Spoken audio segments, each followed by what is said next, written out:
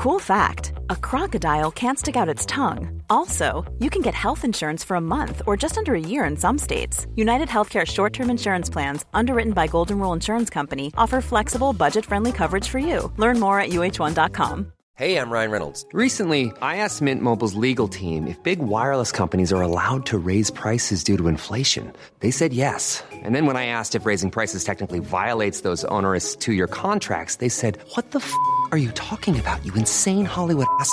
So to recap, we're cutting the price of Mint Unlimited from $30 a month to just $15 a month. Give it a try at mintmobile.com/switch. $45 up front for 3 months plus taxes and fees. Promo rate for new customers for limited time. Unlimited more than 40 gigabytes per month. Slows full terms at mintmobile.com. There's never been a faster or easier way to start your weight loss journey than with PlushCare. PlushCare accepts most insurance plans and gives you online access to board-certified physicians who can prescribe FDA-approved weight loss medications like Wegovy and Zepbound for those who qualify. Take charge of your health and speak with a board-certified physician about a weight loss plan that's right for you. Get started today at plushcare.com/weight loss. That's plushcare.com/weight loss. plushcare.com/weight loss.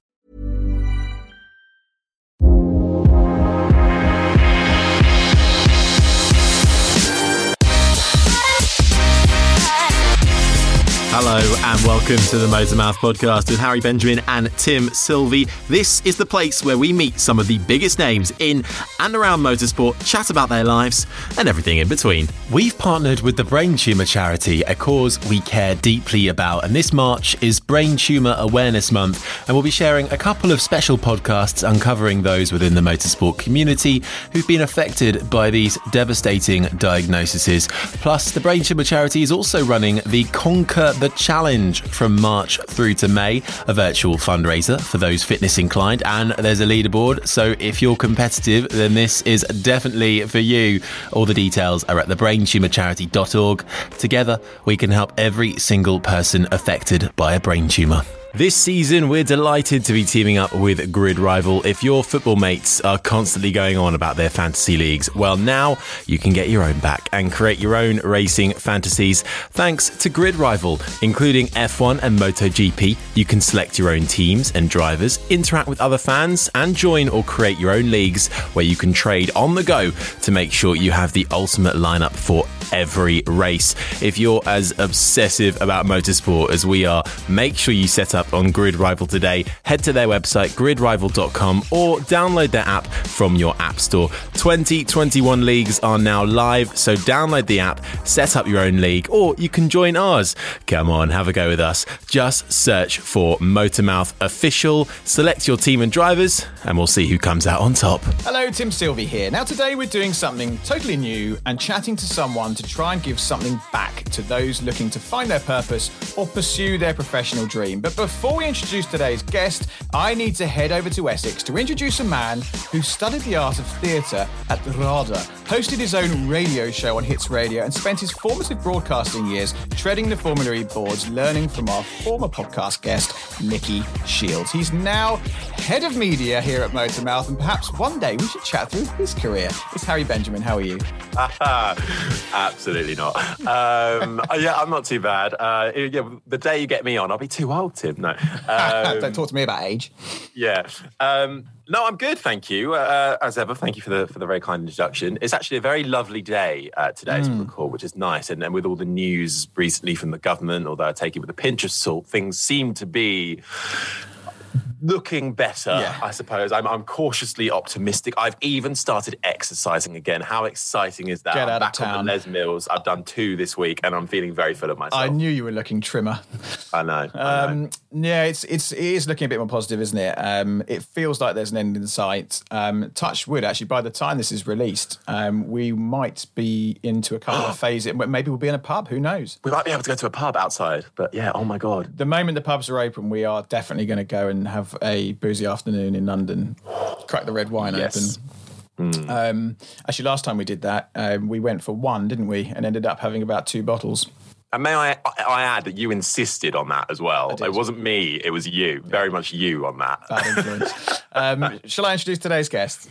Oh, I think so. We've rambled long enough. We have. So If you want to be a graphic designer, if you want to work in motorsport, this is going to be the show for you. You might even want to aspire to work in Formula One. Listen on, dear friends. Jake Paul is today's guest, and he does all of that. His story shows that it's never too late to pursue your dreams or change your path. He went from a city graduate to a banker to a graphic designer who now works for the most important and high-profile motorsport rights holder in the world. He's quickly building somewhat of a cult following online for the work he shares on social media. Jake Paul, not the wanky American one. Welcome to the Motormouth podcast. Thanks for the introduction. Very welcome. The cult of Jake is rapidly growing. It is. It's growing. Soon to be a political party. Absolutely. Yeah. I'd more than happily have you running the country instead of Bojo. No, don't wish that on the country. Don't do that. Now, Jake, you and I know each other from past lives. So we did some work together at a sports marketing consultancy called Right Formula in London, but you haven't really touched base too much since. We're on a Discord channel together, and we've chatted a bit through there. But how's things? You know, what's happening? How have you been spending lockdown? How have you been coping with all of that? Hello. Good to see you again. I think it's been pretty much the same as everyone else's. It's just been a lot of spare time, a lot of time staring at the same four walls and trying to, keep a grip on sanity. Luckily, my girlfriend has put up with me for however many months it's been now. The relationship has probably actually got better, which is always a nice thing. So I think in the grand scheme of things, I've probably not had too bad a time as, some other people. I've kept my job, kept myself busy. So, no real complaints from me anyway. Yeah, no, that's good. And your job is what we want to hear about and learn how you got there, I suppose. So can we take it back to the start? Where was home and what was the path to where you are now? Because I imagine it wasn't completely straightforward. No, it's you kind of need a roadmap, a sat nav, and probably one of the really fancy GPS phones. So home is Grays in Essex. You're an Essex boy, another as well. Essex lad. Yes. So Essex, not born but definitely raised. I'm actually a hidden Brummie. And it's been a bit of a wild one. Went to uni, did a law degree. Discovered halfway through that degree that I actually really, really liked. Well, I knew I liked graphic design. I just didn't know what graphic design necessarily was. And I got an opportunity working for my students' union. Did that for a little bit. Fell in love. Was kind of like, wow, this is a job. Like, you get paid to do this. This is kind of crazy because in my head, work was always something that was really boring. Yeah. And people wait till the weekend. And I was halfway through a law degree. Finished the law degree just because I'd started it, and my mum had told all her friends that I was going to be like in suits, basically. Didn't pan out that way. It was very different from that. I graduated, went in, did a job as a paralegal for a little while. Hated every waking second of my existence doing it. Did you? Why was that? Is that because of the long hours and the stress associated with it? Yeah, and I just found it to be like a culture that I wasn't really. I'm a laid back guy. I'm not, I'm not really into like backstabbing and stuff like that. I'm my parents are very much kind of like, tell it as it is. And, if people have got an issue with it, they got an issue with it. But, don't lie to them and don't lie to yourself. And I just felt that was just too many politics. Mm. Like, I'm not a politician, although I alluded to it earlier. It was just too much stress just trying to manage all these relationships and, lawyers effing and blinding at you in emails. It's funny at first and it starts getting a little bit personal. So, just wasn't cut out for it. Long story short, I was looking to get out of that, got a job working for a bank doing like PPI remunerations, which is as boring as it sounds. Oh, one of those, yeah. That's actually real. Yes. You have to sit there and you have like the most complex Excel spreadsheets of all time, and then you basically have to calculate the actual. So I wasn't bringing people up asking if they had PPI, but I had to calculate how much the person was going to get back. Which don't get me wrong, was kind of rewarding because these people would never see that the check was coming, so they would just get a random check one day, which was like, sorry about that, we owe you like £7,000. Yeah, I got one. Yeah, but you got one. Yeah, wow. I got one for about. It wasn't. It was over $1,000, and I didn't expect it. I did get called by one of those PPI people saying, we can help you, and their commission was massive. But I was like, screw it. I mean, I'm not going to do it on my own, so just crack on. And they literally, a few weeks later, went through everything and said, here you go, here's a check for £1,000 or whatever it was, and crack on. Amazing. Best investment you ever made. Yeah, that I didn't even know I made. Yeah, exactly. So at this point, did you know that? Presumably, you grew up with a bit of an arty angle, and I guess you knew that you enjoyed art. Is that fair to say, or did the whole thing come later when you were at uni and thought, actually, there's more to life, and perhaps I should try something new, and discovered that you had a hidden talent? No, I've always been arty. Shout out to James, one of my oldest friends. Her older brother was this. I still think he's the greatest artist I've ever seen, and he wanted to become a graphic designer later on in his life and stuff. Not that he is now, but he was just such an influence on me when I was growing up. One of my dad's friends was a cartoonist, so sort of seeing a lot of what he did, and he was drawing like Mickey Mouse and Goofy, and he'd go over to his house as like a 4-year-old, and he'd give you like some new art thing he'd drawn. You just thought it was amazing. So I've always been someone who's like drawing or or even music. It didn't really matter. I just kind of have to have an outlet. Now that I'm nearly 30, I've discovered that like that is kind of what I actually need to, food, water, and something to make something, I guess, because otherwise I'm not very happy. And it's all about happiness. I'm such an advocate for people having jobs that they're actually passionate about, really driven by, and there's some success and some reward from it because you are so passionate about it. It's kind of always been something that I've always dabbled in and been interested in, and it just kind of, I think it fell in this kind of Venn diagram of like being interested in computers and art. And it's the combination of the two when you look at it in the grand scheme of things. So, I just kind of fell into it. We had it at school, but it was always, like people coming around those clear folders. And, I made like a label. And I was like, what? No. So I took art at GCSE. And I didn't really understand what graphic design was. When you found yourself in this, city job, I suppose there are a lot of people find themselves in after university when they've, followed a stereotypical route. I don't know if that's the right way of putting it, but it is often a lot of people go to university, they do a degree that can broadly get them sort of any kind of job in the city, and then that's where they make lots of money, and that's how they sort of do their life, and often they don't get that creative outlet. You had that in the back of your mind the whole time, I'm imagining. When did the switch come, and where was the motorsport in that as well? So no motorsport. I didn't watch motorsport until 2017 when I started working for the agency. I was in the interview kind of like, is Lewis Hamilton still? Please tell me he's still a thing. Who? I was like, because like I got, anyway, I'm probably skipping ahead slightly. It was always in the back of my head. There was all these like adverts at the time when I worked in the bank that I spotted one day, and it was for this place called Shillington, which is like a fast track graphic design course thing, and it replanted the seed, kind of reminded me. And at the time I was also reading Rob Greene's book Mastery, which is about how masters of different industries and stuff like that, how and why they are good at what they do. And he talks about stuff like flow state, and people kind of getting that laser focus. I was like, all right, so what do I do in my day-to-day that gives me that laser focus? And what could I theoretically be a master of or get close to being, good at?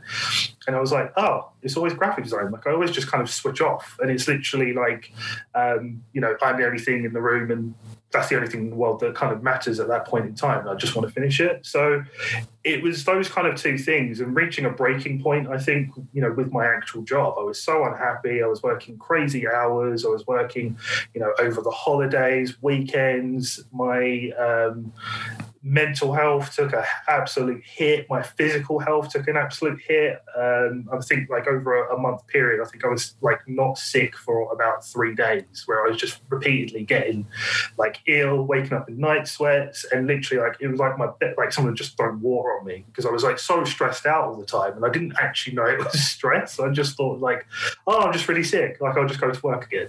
And it was just kind of like, I can't keep doing this. I was convinced I was going to like die by about 40. Like I was like, I'm going to give myself a heart attack, or like something's going to happen. Like my blood pressure must be through the roof.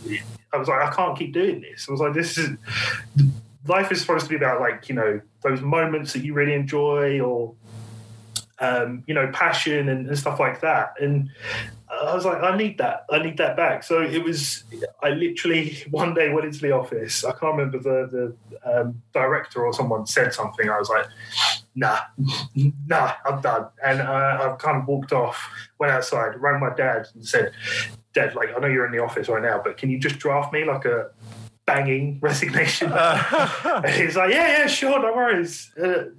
I mean, he took it well. I thought he was going to be... I was living at home at the time, so I was like, he's going to be asking me, you know, like, what are you doing next? Blah, blah, blah. But they knew how unhappy I was and how sort of ill I was making myself in that situation. So I resigned.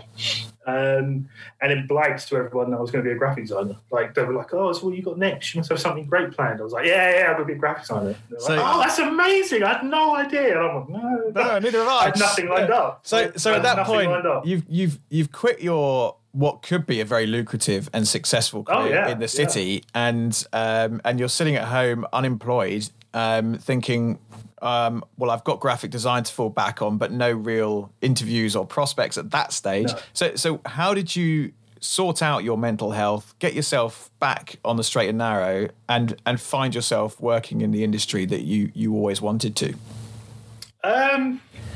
I mean, those were. I mean, I've had darker days in my life. They're in the top 10. I'd probably rank. You know, if we're going to do a power ranking of Jake's worst moments. Powered by AWS. Exactly. Shout out to AWS. Yeah, I think it was a case of just like, okay, right, let's apply this laser vision. And also, you know, like I said, I blagged to like all my colleagues and, you know, to save face, like, look, I'm going to be a graphic designer. I'm really good at it. I was like, I haven't used Photoshop now in like 3-4 years. I can't remember how to use it. I haven't used half the programs that are in like the Adobe suite, you know, the main suite of programs. I think it was just, I have to, like, I'm a massive Michael Jordan fan, and you know, any exercise that involves building a chip for yourself, as he did several times, I'm quite good at that too, I've discovered. And if it turns into a sort of, you need to prove someone wrong about you, that's like lighting a fire underneath it kind of drives me absolutely insane. So it was a mixture of that, and trying to prove to my dad as well that, like, actually, you know, I'm not a law graduate dropout or, you know, a former bank. You know, it was I have to, like, if I fail in this, I'm going to look like an absolute idiot when I come crawling back into, you know, the bank. Oh, can I have a job back, please? So it was just trying to really harness the potential I thought I had, rightly or wrongly, and sort of create something that I could be proud of. Because ultimately, we all want to be proud of ourselves, right? Did you have any help outside of your inner sort of strength? Because you describe what it is. It's quite a cloud, I suppose, you're in, aren't you? And it takes a lot of mental strength to be able to help yourself, first of all. So, I mean, firstly, well done for being able to make that call and go, you know what, I've had it. You know what, here's my resignation, I'm out. But getting to that stage, was it just for you through pure inner, I'm done? Or did you manage to reach out to anybody along the way? No, I didn't know a single person. I mean, that was actually levied against me when I got my first design job, because they were like, "Oh, we're not sure if we should hire you because you don't, you know, your network is lawyers. It's not graphic designers." They're like, "Do you have any graphic designers you talk to?" I was like, "I don't know anyone." So it was an exercise in just trying to understand what the industry was, what they want, and trying to sort of morph and chameleon into into that sort of mold, I guess. Yeah. So then what were those next steps then after your resignation was handed in? You've said to yourself you're going to be a graphic designer, whether you know how to do it or not. How did you go about then? What were the things you needed to tick off your list first before you felt confident enough to sort of go for these big jobs? So I think I was kind of fortunate. So at the time I was still playing British American football. So I used the team that I played for. They had like their social channels, and obviously, we've got a match on Sunday and blah, blah, blah. I managed to kind of persuade them to let me do the designs and stuff for that, which was a great test bed just for like understanding how people react to things and stuff like that. But from a purely program level, it was almost creating a course for myself, I guess. Like, okay, right, I've opened Photoshop. I know what that one does. I know what that one. I don't know what that one does. So let's look into what that one does. And it was just a case of learning the tools, relearning the tools, and then looking at what other designers do and trying to deconstruct it and do it myself. Obviously, I'm not saying that you should then do that and then post it and go, hey, look at this Nike advert I made. But just trying to understand, okay, so why did they use that color? Why? Oh, color theory. Okay, there's a color wheel. All right, so it's like that one and that one. Those. Okay, and it's kind of, you end up just going down these paths, and then you kind of pull yourself back out again, and you end up going down another path. And I think, luckily for me, being a former law student, reading vast swathes of information and having to retain it, probably paid off for me in the greatest, respect of being a graphic designer. And if there are any aspiring graphic designers out there, research. I mean, I go on about this all the time, whether it's on my YouTube videos or on my Twitter. Research gets you into so many different places, into the mindset of so many different people, and it's so important because it gives you context, and that's probably applicable to every other industry as well. But obviously, I can speak to design. And when did the motorsport side of things appear? Your first work, that your first paid work essentially was not motorsport orientated, I believe. So when did the racing side of it first creep on the radar and become a bit of an interest? I lost my job because I actually blew out my ACL playing American football. Ouch. And I lost my job just that Christmas and started to then, I had like a much clearer idea because I've had a graphic design job at this point of what a portfolio looks like, how do you present yourself, who should you apply to, etc. And for whatever reason, I appeared on the radar of this recruiter. And we could do a podcast on recruiters and my experiences with them. But I used to be one of those. Careful. I could tell, Tim. Just a quick side story. When I was 18, I got approached by a LinkedIn recruiter for some job at Penguin Roundhouse to be the editor of their audio books. I was vastly underqualified. I had not been to university yet. So recruiters are hit and miss, to say the least. Very hit and miss. So with that in mind, I took everything he said with a very large portion of salt. I'm like, nah, whatever. So he rings me up one day and he's like, I've seen your portfolio. I'm searching for a designer for a agency and they do sport. I'm like, sport. Like, I'm a massive American sports fan, dabble with Manchester United on and off, depending on how well they're doing. I'm joking. So I was like, yeah, that's awesome. But, similar to you, Harry, I kind of thought, I haven't really graduated. I'm not in the sort of class yet to kind of even be factored into this. So I was like, all right, yeah, I mean, put my CV forward if you want, but I'm not going to get a callback. I got a callback. So I'm like, okay. I was like, I'm just going to go to the interview and just get some experience. I could talk to some designers. I can bounce my ideas off them, hear their feedback on my portfolio, easy. Went to it and just hit it off with Derek and Ryan immediately. Got on like a house on fire, frankly. And it just kind of, exploded from that. The motorsport element didn't even really factor in because I just used to find it really boring. One of my friends in my friend group is a massive F1 fan, and he just drones on about it. So I was like, that's really boring. I don't care. It kind of it developed because I was so involved with it, and my working week, and what I was staring at all day are race cars. So naturally, you're kind of like, oh, this is quite a cool looking machine.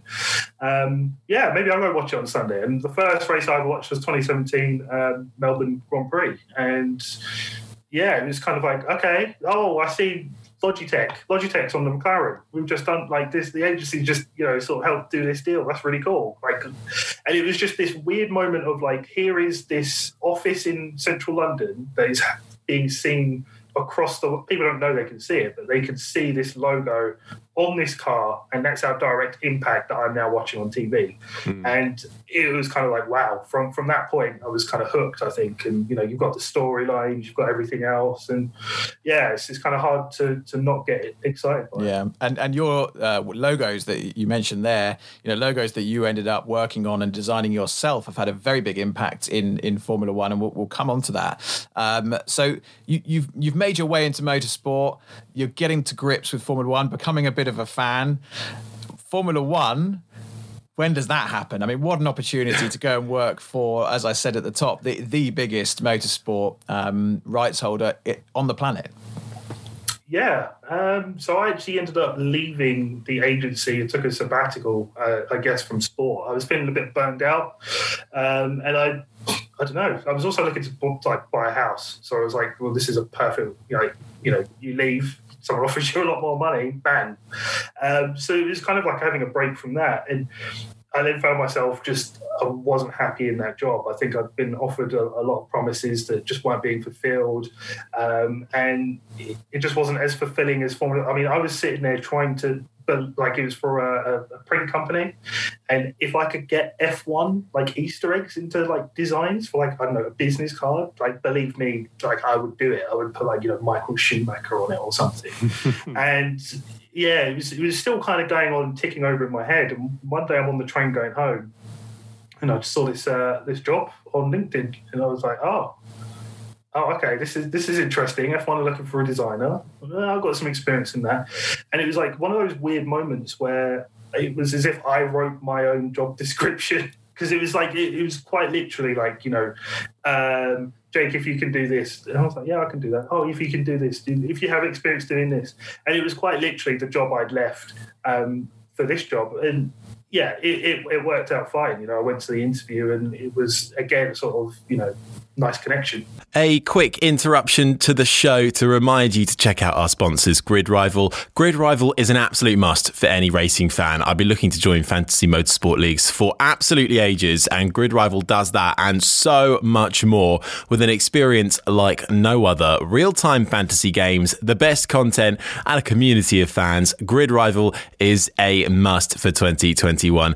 Get ready for the motorsport season with Grid Rival today. Fantasy leagues are now live, so make sure you head to their website. It's gridrival.com, or download their app from your app store so you can set up your own league or join ours. Just search Motormouth Official and you can join our league and go up against us if you think you're tough enough. What a buzz that must be when you read that and you just go, that is the job for me, because that doesn't happen very often, I don't think, with a lot of people, and you just go, I'm made for this job. So first day, what does that involve? What is an average day, I suppose, for you now?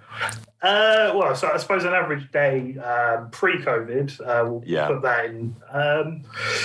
Well, look, I always, when I was looking for graphic design jobs, I always want something that is varied. I don't want to do the same thing over and over. I mean, I went to like a job interview for like a cruise company, and it was, like, oh, we designed the brochure every day. We're designing the brochure. Oh, great. No, not for me. Whereas, sport, motorsport, F1, it really does vary, and you just have so much more excitement, I think, and you don't stagnate and get bored so quickly. So it varies, with a lot of what I do deals with partners and partnerships. And, one day I might be working on something to do with Heineken.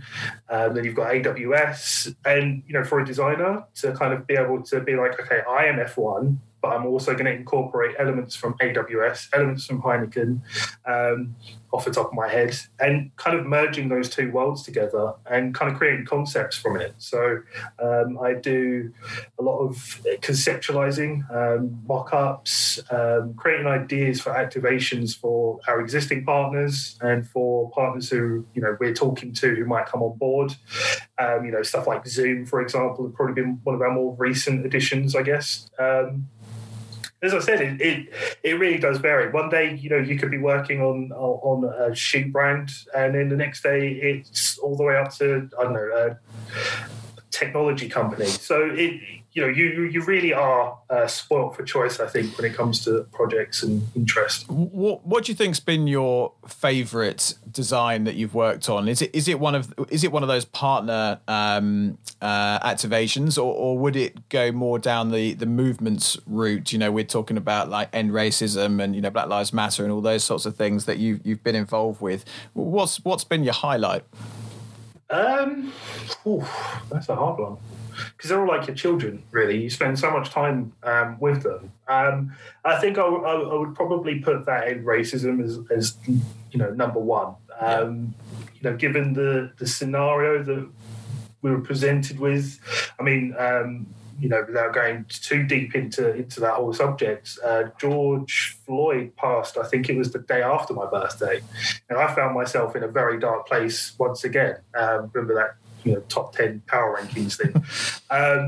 So it was a sort of dark period. And I think, being in a COVID situation, being, in four walls and feeling like you could, I'm talking to my parents about this, I'm talking to various people about, the stuff that came up as a result. But I just kind of felt like I wasn't actually getting better or feeling better. And the opportunity presented itself internally that, we're going to be doing this thing, we think it's the right thing to do, and we'd love for you to kind of come on board and sort of, shape that. And it was very much like it was a very fast turnaround. I didn't even have time to really think about it, but it was one of the most like cathartic experiences I think design has ever given me, because it really was kind of like creating yourself out of a slump or creating yourself out of a bit of a funk, or I wouldn't want to call it a depression. It was just a rough emotional time, and to sort of go from that into 360, knowing like on the Friday, I think it was Monday I was starting doing it. Tuesday we were trying to like get it finalised and approved. Wednesday, right, we need to get this out to Austria, etc., etc. It was such a crazy experience to see all the drivers, to see like Lewis wearing it. That's something that you can't put a price on. It really is kind of like, wow. And to sort of see the reaction from it, the good, the bad, and everything in between, but still know that it was you who did it in your one bed flat in Chelmsford, and it's kind of had this impact across the world. I'm seeing it in TV shows that I watch all the time. You can't put a price on that. It really was kind of like one of those dream come trues, because one of the questions you always get asked in interviews is, what do you want for your designs? What would be the best thing about? And it's always like, that it has an impact. Yeah. And was it my greatest ever design? No, it really wasn't. But it's quite a simple design, isn't it? I mean, it's simple. It's simple, and that was also, we went all the way to crazy and kind of came all the way back, because I was like, it's a simple message. We don't want it to be hampered by, if it's distorted or there's something over it and people can't read. It should be bang in your face. There it is. So, yeah. Would you say that's been one of your biggest challenges since you've taken on the role? What in what regard? Well, just in terms of the I suppose the pressure that you put on yourself and on such a global level as well. But everyone's wearing it, as you say, Lewis Hamilton's wearing it, or is there anything else that's been a challenge? But I imagine that, especially with all the COVID regulations as well, that must have been quite a lot of pressure to handle. Yeah, I would say so. I think there's a really good sort of infrastructure. One of the best things about working for F1, having kind of dipped my toe in at sort of like a high city level of design, and kind of then going and leaving and going to somewhere where design isn't such a priority and it isn't something that is as high up on the list as other things for a business. We are we've got the creme de la creme of designers, commercial directors, comms departments, etc. So I've got a very good support system around me in terms of, hey, mate, can you have a look at this? And at that point in time, because of the gravity of what that logo was going to be and what it represented, I had an infrastructure around me that allowed me to kind of, push myself to my absolute limit in terms of right, could we do X, Y, Z? And for someone to kind of go, all right, mate, you done it. That's it. That's the one. And, again, that's something that you can't put a price on, because to be in a situation like that by yourself is even more pressure. I mean, I would say the most pressure I've probably felt is when I've been doing those Lewis Hamilton sort of celebratory social posts, because it's a little less. There's a little less that people can get involved in. If someone just says the concept is it's Lewis, he's in his car, baby Lewis is in his go-kart, and we're going to put some text behind it. That's a pretty basic brief, and there's not too much complication around it. It's just trying to fine tune it and find, where do you kind of stop doing stuff to it. So I would say that's probably the more pressure situation. And those ones are interesting because, like you say, you're releasing them on socials, and you do a lot on your Twitter. You release collabs for people to join in on. You release your own bespoke work that you may have created from, I don't know, a Lewis cap and a lovely picture of him, and you show your processes. Like you say, you deconstruct these pictures and put them out there. And the F1 Twitter community can be a brutal place. Have you experienced that yet? Have you? Because you're sort of making your way through Twitter and becoming this sort of, like I said, you've got this sort of little cult following growing now of designers and young people that are sort of trying to emulate your style in a way. You've had a lot of positive feedback, but have you experienced the bad side of F1 Twitter yet? If I'm honest, no.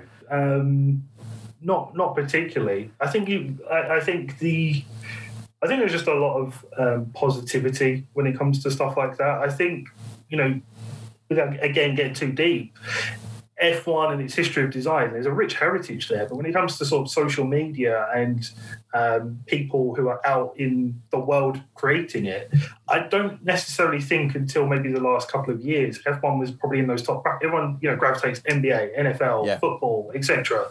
I don't think F1 was really on the radar because I don't know, it just wasn't. So I think, that we're still probably in the honeymoon period. That's fair, dude.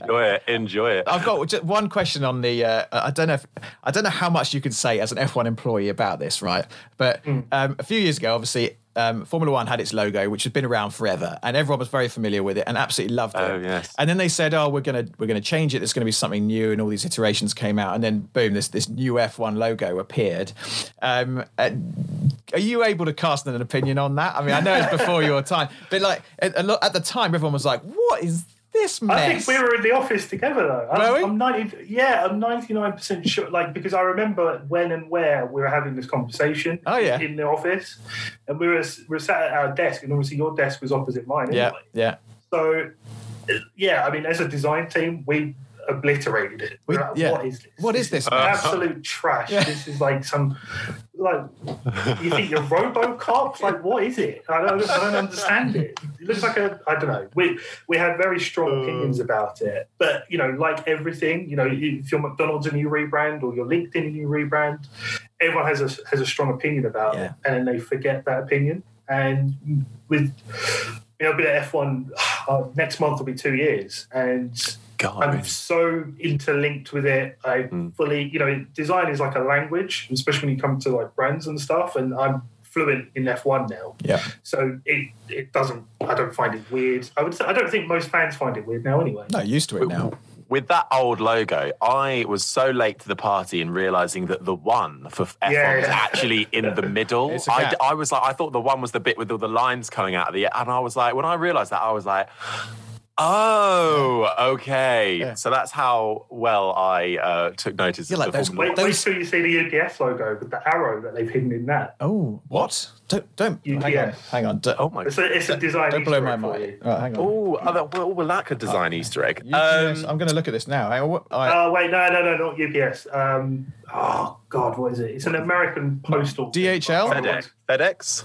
FedEx. It's FedEx. It's Sorry. FedEx. Yeah. Okay, let's have a look at this. Hang on. So it's real subtle, but it's Oh, yeah. Oh, I would never have seen that. Let's show me. I want to see. So you see there's an arrow pointing at the arrow. It's a bit fuzzy. Can you see that on my screen? Yeah. So that's one of those things where you go, yeah, that's really clever, but is anyone going to really notice that? And someone's probably spent hours over that, and it's like I've looked at that logo so many times and never seen that. Is that just arrow. for the designer's benefit, really, because he knows it's there, or she knows it's there? Or the cynic would just tell you that they've just kind of noticed that there was an arrow there and then told everyone, like, oh, look how clever we are. I meant for it to be there. Exactly.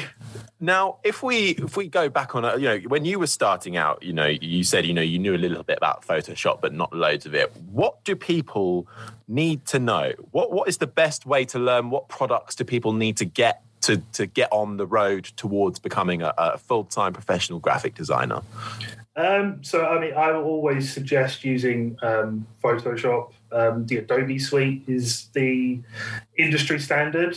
There are other products called Affinity. They've got Affinity Designer, Affinity Photo off the top of my head, which I think they've also got iPad apps and stuff. But, those are more friendlier on your wallet, shall I say. And actually, if you're a university student, you can get a student discount for the Adobe suite as well, I believe. Yeah, they've been known to haggle. So, drop them a message. So those are the programs.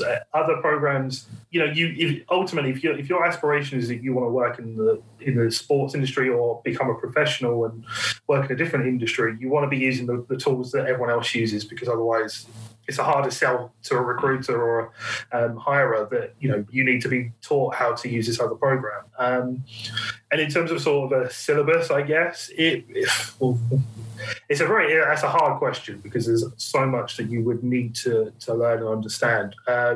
Photoshop is obviously always going to be number one to an extent. But as a professional, when I kind of joined sports, I didn't really know how to use InDesign, for example, which is another program, more kind of word processory and sort of editorial based.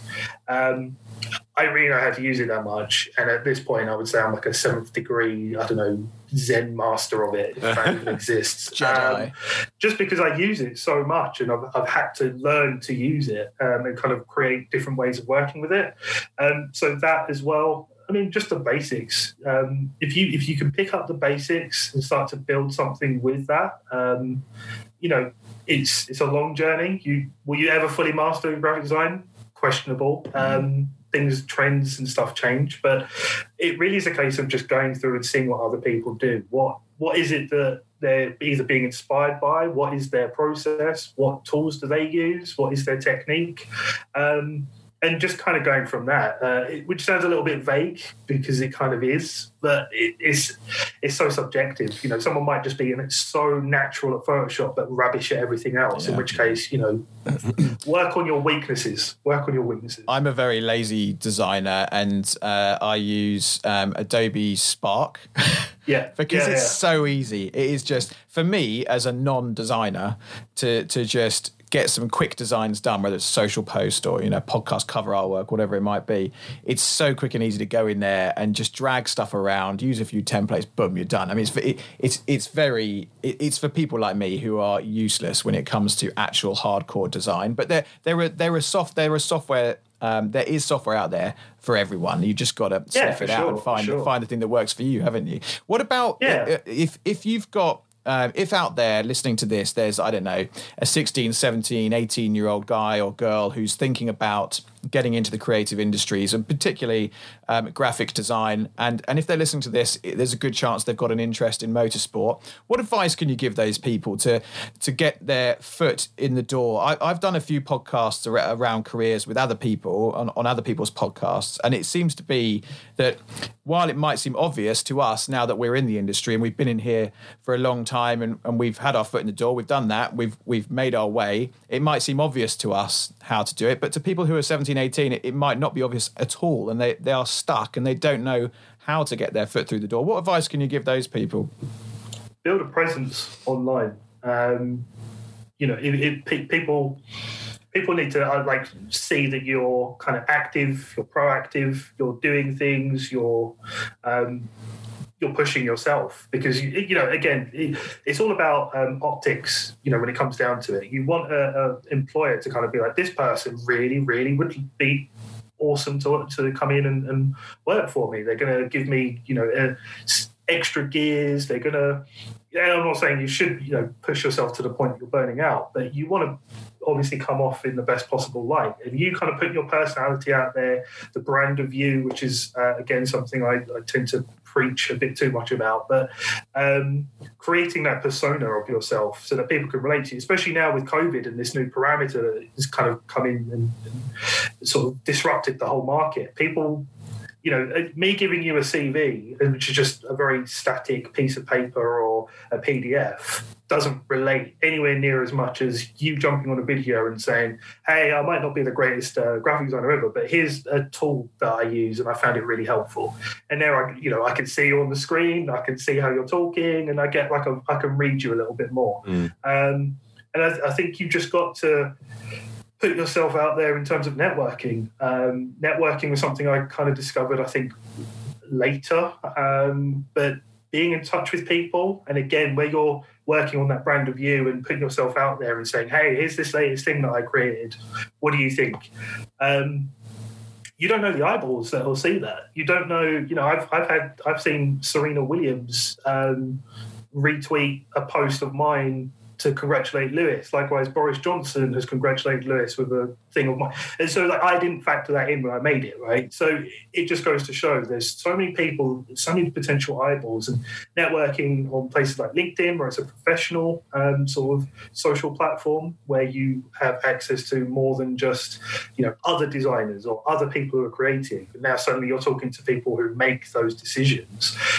You don't know. You just don't know if they might see that and go, hey, this kid's got some chops. Like, we need to get him in the building, or we need to get her to come in and sort of sit with our design team for a bit. It's creating opportunities for yourself. And, that onus is on you. No one's going to do that for you. And likewise, no one's going to just randomly find you off of, you hashtagging F1. Think how many hashtags there are for F1 on Instagram. So you just got to keep plugging away, and it's a grind. Unfortunately, it's not a 30-second Rocky montage. Well, that's the thing. It is a grind, and you've got to get busy, haven't you? I mean, if we look at your social media, these collaborations that you've started doing and putting yourself out there and saying to people, right, let's collaborate for fun. You're doing this in your spare time outside of your day job. You've got to think creatively and strategically and do things that have a purpose. And your social presence has grown rapidly in the last 9 months because you've been so busy and keeping yourself out there and seen. Yeah, I mean, it's something that I've always done anyway. I'm sure my girlfriend, if you got her on the podcast, would give you a very, very different view on my work ethic. I've always been sort of wired that way. I don't get bored by graphic design, which is worrying sometimes. So it's just kind of putting a voice to those efforts, because I think a lot of people just thought like, oh, cool, this dude just woke up one day, he was a lawyer, and now he works for F1.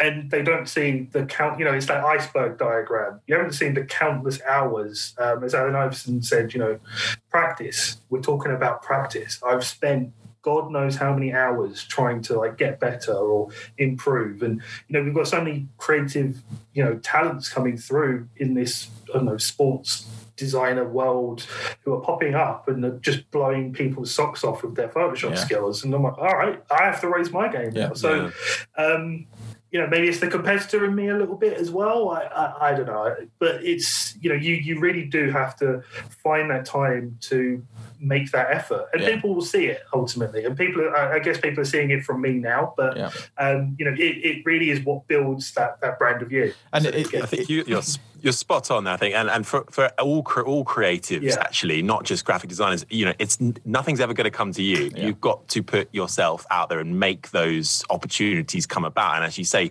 optics are so important, and that hard grind is you can't. It doesn't happen otherwise, does it? It just doesn't happen. Let me put it into context for you. So when I was working for the print company, and I'm like, I need to get back to sport. Like I think I was starting to think this way, and then obviously the F1 thing appears miraculously. I was like, all right, I'm going to just start really grinding away at trying to grind Instagram.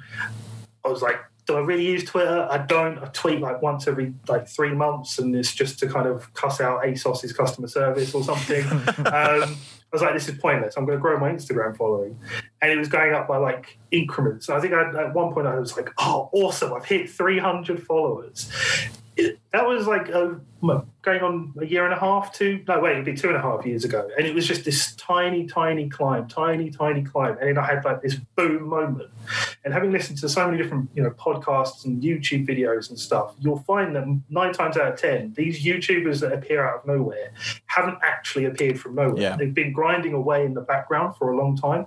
So, don't get it twisted. I think social media can kind of give this warped perception. Everything is like instantaneous. But, I've been trying to grow my graphic design channel for four years easily, and it's only happened now. So keep pushing. And you've got to keep current, haven't you? I saw some work you did maybe a month or so ago. I think it was around the time that Aston Martin started making noises in F1, and you did those 3D renders, which you said yourself you were just learning and practicing and putting it out there. So I suppose there's new technologies coming in design all the time that as a young person who might be trying to get ahead of the curve, you need to know what those are and try and master them, right? Oh yeah, definitely. And staying ahead of the curve is, once you're, don't get it twisted. I don't think I'm king of the hill, but once you kind of get to a point, now you have to start, you're changing your mindset because you're not chasing as much as you were. To an extent, there are people who are now chasing you, which is still something I'm not entirely used to and kind of really thought about. But you do need to kind of stay current. There was the nice thing about going from law to design. Things don't stay the same. I've got law books that are out of date because, Brexit happened. So you've just got to find different ways to kind of, if Aston Martin are going to release a car on Thursday, all right, so what could I do? What design could I do around that that's going to tap into eyeballs that are design-based and eyeballs who are Aston Martin fans, F1 fans? You break it down like that. We'll look at the calendar. Jenson Button's birthday's coming out. Right, I'll do a Jenson Button design. And it's things like that. It's not like I have some deep strategy. It really is just kind of like, what's today? It's Tuesday, cool. I'm feeling like it's a Schumacher day. There's not really much method to my madness, but you just kind of have to think about that. And it ties back into the sort of what people are looking for. You having an understanding of social media, how it works, what people are looking for, and that feeds back into design. Yeah. Now, Jake, we have a final 3 questions that we ask all of our guests, and we very much want to include you in that as well. I hope you've been studying hard for your answers for these. I'll kick off with the first one, shall I? Go for it. What's got you excited at the moment, at this very moment in time? This conversation, I'll give you one of those crappy answers. No, I think... No, we like that. That's fine. You can stick with that. Yeah. Seeing Tim again, reminiscing about, because he's where I'm sat, he's sat in a similar position to how we were geographically sat before. Oh, them were the days. It's kind of getting flashbacks. I'll just leave, shall I? Your third wheel. End of lockdown, F1 season approaching. There's a lot. I just think we're at an exciting time after so many years of months of drudgery. Feels like years. Does feel like years, yeah, absolutely. No, good answer. How much of your success is down to luck and right place, right time, and how much do you put down to sheer hard work? Probably 30-70 in that way round, I guess. I think there's been an element of luck. I think things have popped up at the right time, but then I dread to think how many hours I've put in behind the scenes when no one was looking, and if I had a little time every single time. Let's go with that. 30-70. I think in your industry that sounds like a logical answer, because I think we speak to a lot of people and they might put that the other way around, but I think design is not one of those careers you can do a 4-hour working week on and expect to be a pro. You've got to put in the hard graft. Yeah, you make your own luck. Yeah, well, exactly. You've got to put yourself in a position to benefit from some luck, is what I think. You've got to work hard, and then the luck that comes, it will only be there because you've worked hard to sort of get it, if that makes sense. Yeah. That's how I've sort of looked at it. A final question, though.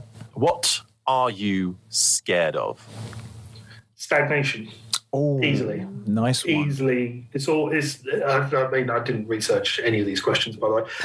It's stagnation. That is what drives me crazy, and I wouldn't say keeps me up at night, but it's probably the last thing I'm thinking about before I go to bed. I do not want to stagnate. I don't want to kind of, turn around and be like, oh man, there's been no growth since last week. I'm not. I mean, if I don't see growth on a daily basis, that already annoys me as it is. But if I can't turn around and say, oh, I didn't know how to do that thing, but that was last week, and now I do, it annoys me. So I'm constantly trying to find new programs, or I'm trying to find some new technique, or whatever it is. I just need to keep learning, because as I said, the Michael Jordan chip on my shoulder, that voice in my head, kind of like, you're not really a designer though. Oh, you're a bit of a fraud though. It's trying to quieten that. And am I a little bit psycho for it? Yeah, probably. But it's probably what has been my biggest strength as a designer. Just that drive to get better, and justify changing career ultimately. Yeah, no, great stuff. And well, Jake, look, it's brilliant to see you again. We must meet up for a beverage of the alcoholic kind. Two wine bottles. A couple of bottles of wine would be fine. Exactly. Yeah, Harry loves buying wine for people, so it's on him. So, but it's really good to see you again. Great to see your career has hit these heights, and things keep heading in the right direction for you. I'm sure the advice that you've given will be really valuable to a number of people who are listening to this who might be looking to get into Formula One or motorsport or just the creative industries, full stop. So thank you for all the words of wisdom there. And thank you for joining us on the podcast. We'll catch up with you soon. Most definitely. Thanks so much for having me. Before you go, one final reminder to check out the team at Grid Rival, the place to be for the 2021 motorsport season. If you think you really know your F1 and MotoGP, fancy yourself and making a bit of extra cash, setting up your own or joining a fantasy league, and making sure you have the best driver lineups for each race, all whilst getting access to the best motorsport content and chatting to like-minded fans, then Grid Rival is the place for you. Leagues go live at the end of February, so make sure you're at the front of the queue by getting notified as soon as they're ready by heading over to their website gridrival.com or download their app from your selected app store and get prepped for a brand new season of motorsport with Grid Rival. Now, if you're a really lovely person and fancy supporting the podcast further, just head over to Patreon, or the link is in the podcast description. We've got some great goodies and bonus content to give you if you sign up. Just search Motormouth Official on Patreon, and there are 3 levels of membership to choose from. Thank you so much for listening to the Motormouth podcast. Do make sure you give us a follow on our socials: Twitter at Motormouth_, Instagram at Motormouth_official, and Facebook. Just search Motormouth. You can also download the Motormouth app, where you can get exclusive video content from MMTV, create your own social profile to interact with other fans, and check up on all the latest happenings with whatever motorsport takes your fancy. We're also proud to be supporting the Brain Tumour charity too, so make sure you check the links in the podcast description to find out how you can help cure brain tumours quicker. Don't forget to like, subscribe and review, and until next time, you've been listening to the Motormouth podcast.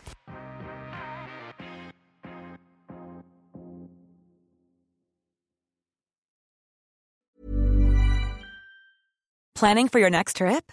Elevate your travel style with Quince. Quince has all the jet-setting essentials you'll want for your next getaway, like European linen, premium luggage options, buttery soft Italian leather bags, and so much more. And is all priced at 50 to 80% less than similar brands. Plus, Quince only works with factories that use safe and ethical manufacturing practices. Pack your bags with high-quality essentials you'll be wearing for vacations to come with Quince. Go to quince.com/pack for free shipping and 365-day returns.